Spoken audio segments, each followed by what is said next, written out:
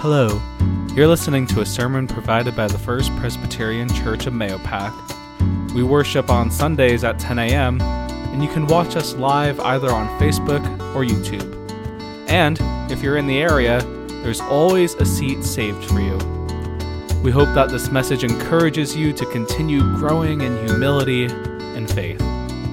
Thanks for listening.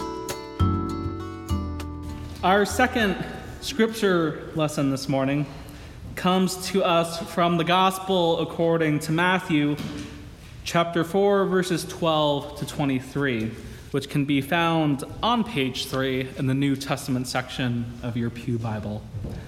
Listen now to God's word. Now when Jesus heard that John had been arrested, he withdrew to Galilee.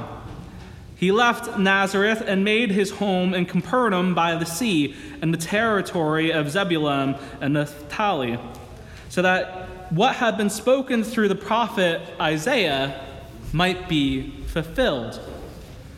Land of Zebulun, land of Naphtali, on the road by the sea across the Jordan, Galilee of the Gentiles. The people who sat in darkness have seen a great light, and for those who sat in the region and the shadow of death, light has dawned. From that time, Jesus began to proclaim, "Repent, for the kingdom of heaven has come near." As he walked by the Sea of Galilee, he saw two brothers, Simon, who was called Peter, and Andrew, his brother, casting a net into the sea, for they were fishermen. And he said to them, "Follow me, and I will make you fish for people." Immediately they left their nets and followed him. As they went from there, he saw two other brothers, James the son of Zebedee and his brother John, in the boat with their father Zebedee, mending their nets, and called to them. And immediately they left the boat and their father and followed him. Jesus went throughout Galilee, teaching in their synagogues and proclaiming the good news of the kingdom and curing every disease and every sickness among the people. This is the word of the Lord. Thanks be to God. Let us pray.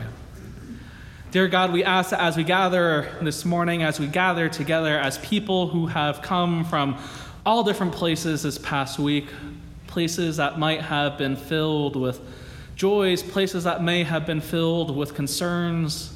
Perhaps we're not even sure what we are feeling this morning. But we ask, O Lord, that as we listen to your word, as we let your Spirit enter into our lives, that we may hear the ways in which you are speaking to us this morning. We pray this in your most holy name.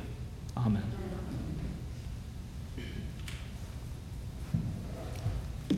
It is good to be back up in the pulpit this week. It was nice to have a little bit of a break last weekend to remember what it is like to sit in the pew and listen to someone else preach. But again, this morning we continue then once again in a series of sermons that focus on the idea and the practice of discipleship. It's an opportunity for us to consider what it means for us to live and grow as a faith community here in Mahopac, here in Putnam County, and to grow as individuals who come with sets of unique skills, talents, and abilities. As I was thinking about the passage for this morning, a classic novel, one that perhaps many high school students loathe in some ways. I don't know if they read it in high school, actually. But a classic novel came to mind after reading this passage. It's considered to be a pivotal work in the life of Ernest Hemingway, and that is The Old Man and the Sea. It's a story that tells the life of an aged fisherman who desires to go out to sea once more in search of that big catch. This fisherman named Santiago has had a bit of a stroke of bad luck. If 84 days without catching anything is bad luck, I'd say that's fair. That is unlucky. So he sets out once again into the Gulf Stream in search of a large fish. Throughout Hemingway's tale, we see the hardships, the trials of this old fisherman who desires to live in glory just one more time. Fishing is hard work. It requires constant vigilance. It requires Also in Hemingway's tale, a desire to pass those skills along, as we find Santiago also teaching a young boy how to fish. And the thing that I find most intriguing about this tale is that we are never sure what we will find when we cast our nets out into the sea. But we can be confident, I believe, that as we cast our nets out into the sea, that we won't be able to go back to that time of our former glory, chasing after the tales of things that have been. You see, in that, I think there's something in the character of Santiago that resonates with ourselves. As people, we can probably look back. I think that's fair to say. We could look back at things with a longing heart. We might gaze back at our youth, our past successes, or abilities that we might not have any longer. And as a church community, a community of faith, we might look back at the times when we had more people in the pews, the times where we might have had more children, and the times we might have had other programs or activities going on that we might not longer host. There's something tempting to the idea that we can go back in time and reclaim some victory or golden era that happened long ago. Yet we know that life doesn't work like that. We know that often we find that the only thing we can do is cast our nets out on the other side of the boat, with knowledge that something new will appear in due time, and that with enough time and enough work, something will fill our net once again. What starts this journey of casting our nets out for something new in the life of our own spirits and our church? Perhaps it's Jesus walking alongside the lakeshore or by the sea, asking us to come and fish for something bigger than ourselves. Can you imagine what it must have been like to have been one of the first disciples? I mean, take a moment, think about that. Place yourself in their position. You're doing everything you've been taught. You're doing what makes sense to you, something you've been trained to do. It's your craft, it's your skill. And then one day, this stranger appears saying, "Follow me." Does that sound crazy? I mean, I don't know. Maybe it's just me. I don't know. That'd be weird if one day someone out of the blue came and said, "Follow me." I imagine that those first disciples were perplexed, especially when this stranger told them that they would be fishing for people instead of, well, fish.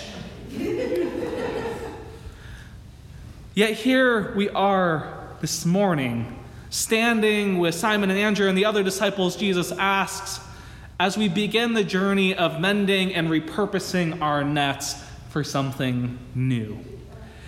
Heading out into the unknown world that Jesus has called us to follow him into can feel like a pretty scary experience, especially if we feel like we haven't even figured out everything about ourselves. Because how can we follow if I don't even know what it is my heart is telling me? But in faith, we still go out and cast our nets in search of people, in search of something that goes beyond us, knowing that what we are doing will create a better community, a stronger community, and a more loving community that provides welcome, that provides compassion, that allows us to seek justice, love, mercy, and walk humbly with God. Perhaps we need to take a look at our nets this morning and see what kind of shape they're in. Because maybe they're worn. Maybe the nets are worn and torn from the many battles we have put them through. There is the chance, though, that perhaps we are using the wrong tool altogether. And instead of using a net that you would use for big fish, we're trying to use one of those scoopers that you use for a goldfish. Perhaps we're using the wrong tool. You see, we are good at going through the motions and relying on habits and practices that have kept us going for so many years. They're the things that have kept us living, surviving. I don't know if we could say thriving, but they have kept us going. Yet some of those same things might not work when Jesus comes a-knocking, asking us to transform what we have, transform our skills, our talents that we have to offer. Some of the things we might be using might not work, and so we have to look at them.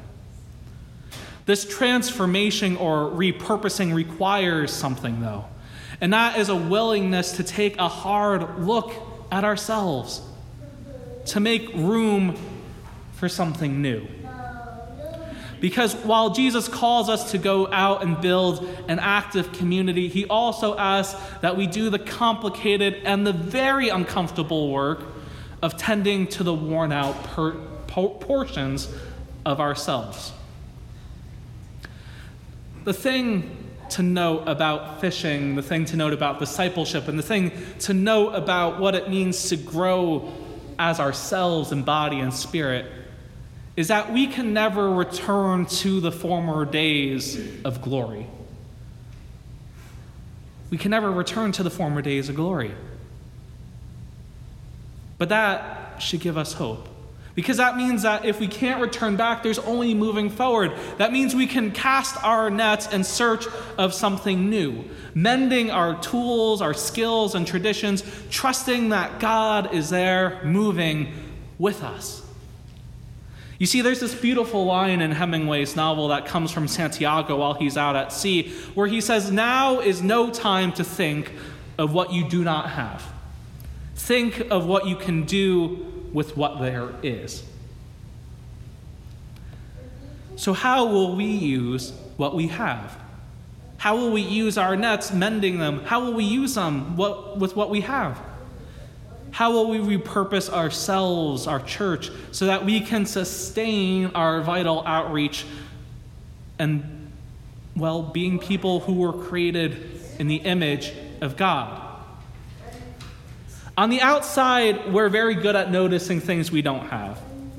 On the outside, it may not look like there is much to work with, but if we open our hearts, if we open our minds, if we allow our eyes to see, we would find that there are countless possibilities if we just let the Spirit of God show us the way.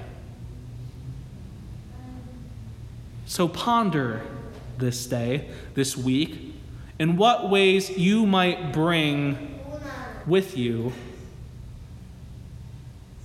whether it be gifts or talents, as we travel out to sea as the old church in search of casting our nets out for something new. What is it that you think will sustain us? Because there are many provisions that we could bring, and there are a multitude of traditions and keepsakes that we might want to bring as well.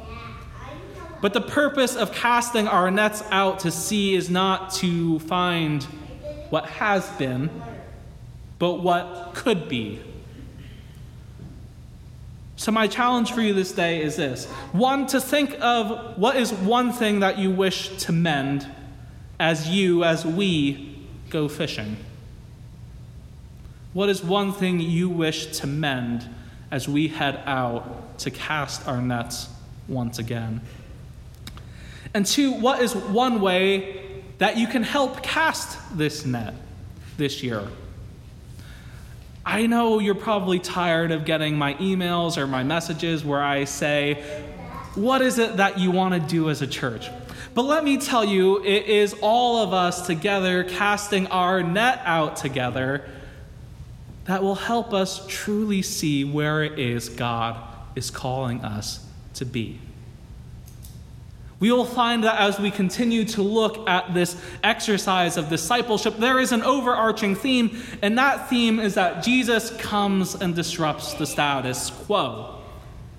And I hope that over the course of this year, we can continue to evaluate ourselves so that we may reform, reuse what may have been stagnant and make way for something that brings in new life with the Spirit of God. But this vision for what the church, what ourselves, what our journey together in spirit requires is a willingness to set aside our pride, set aside our hastiness, so that we may hear together where it is God is leading us.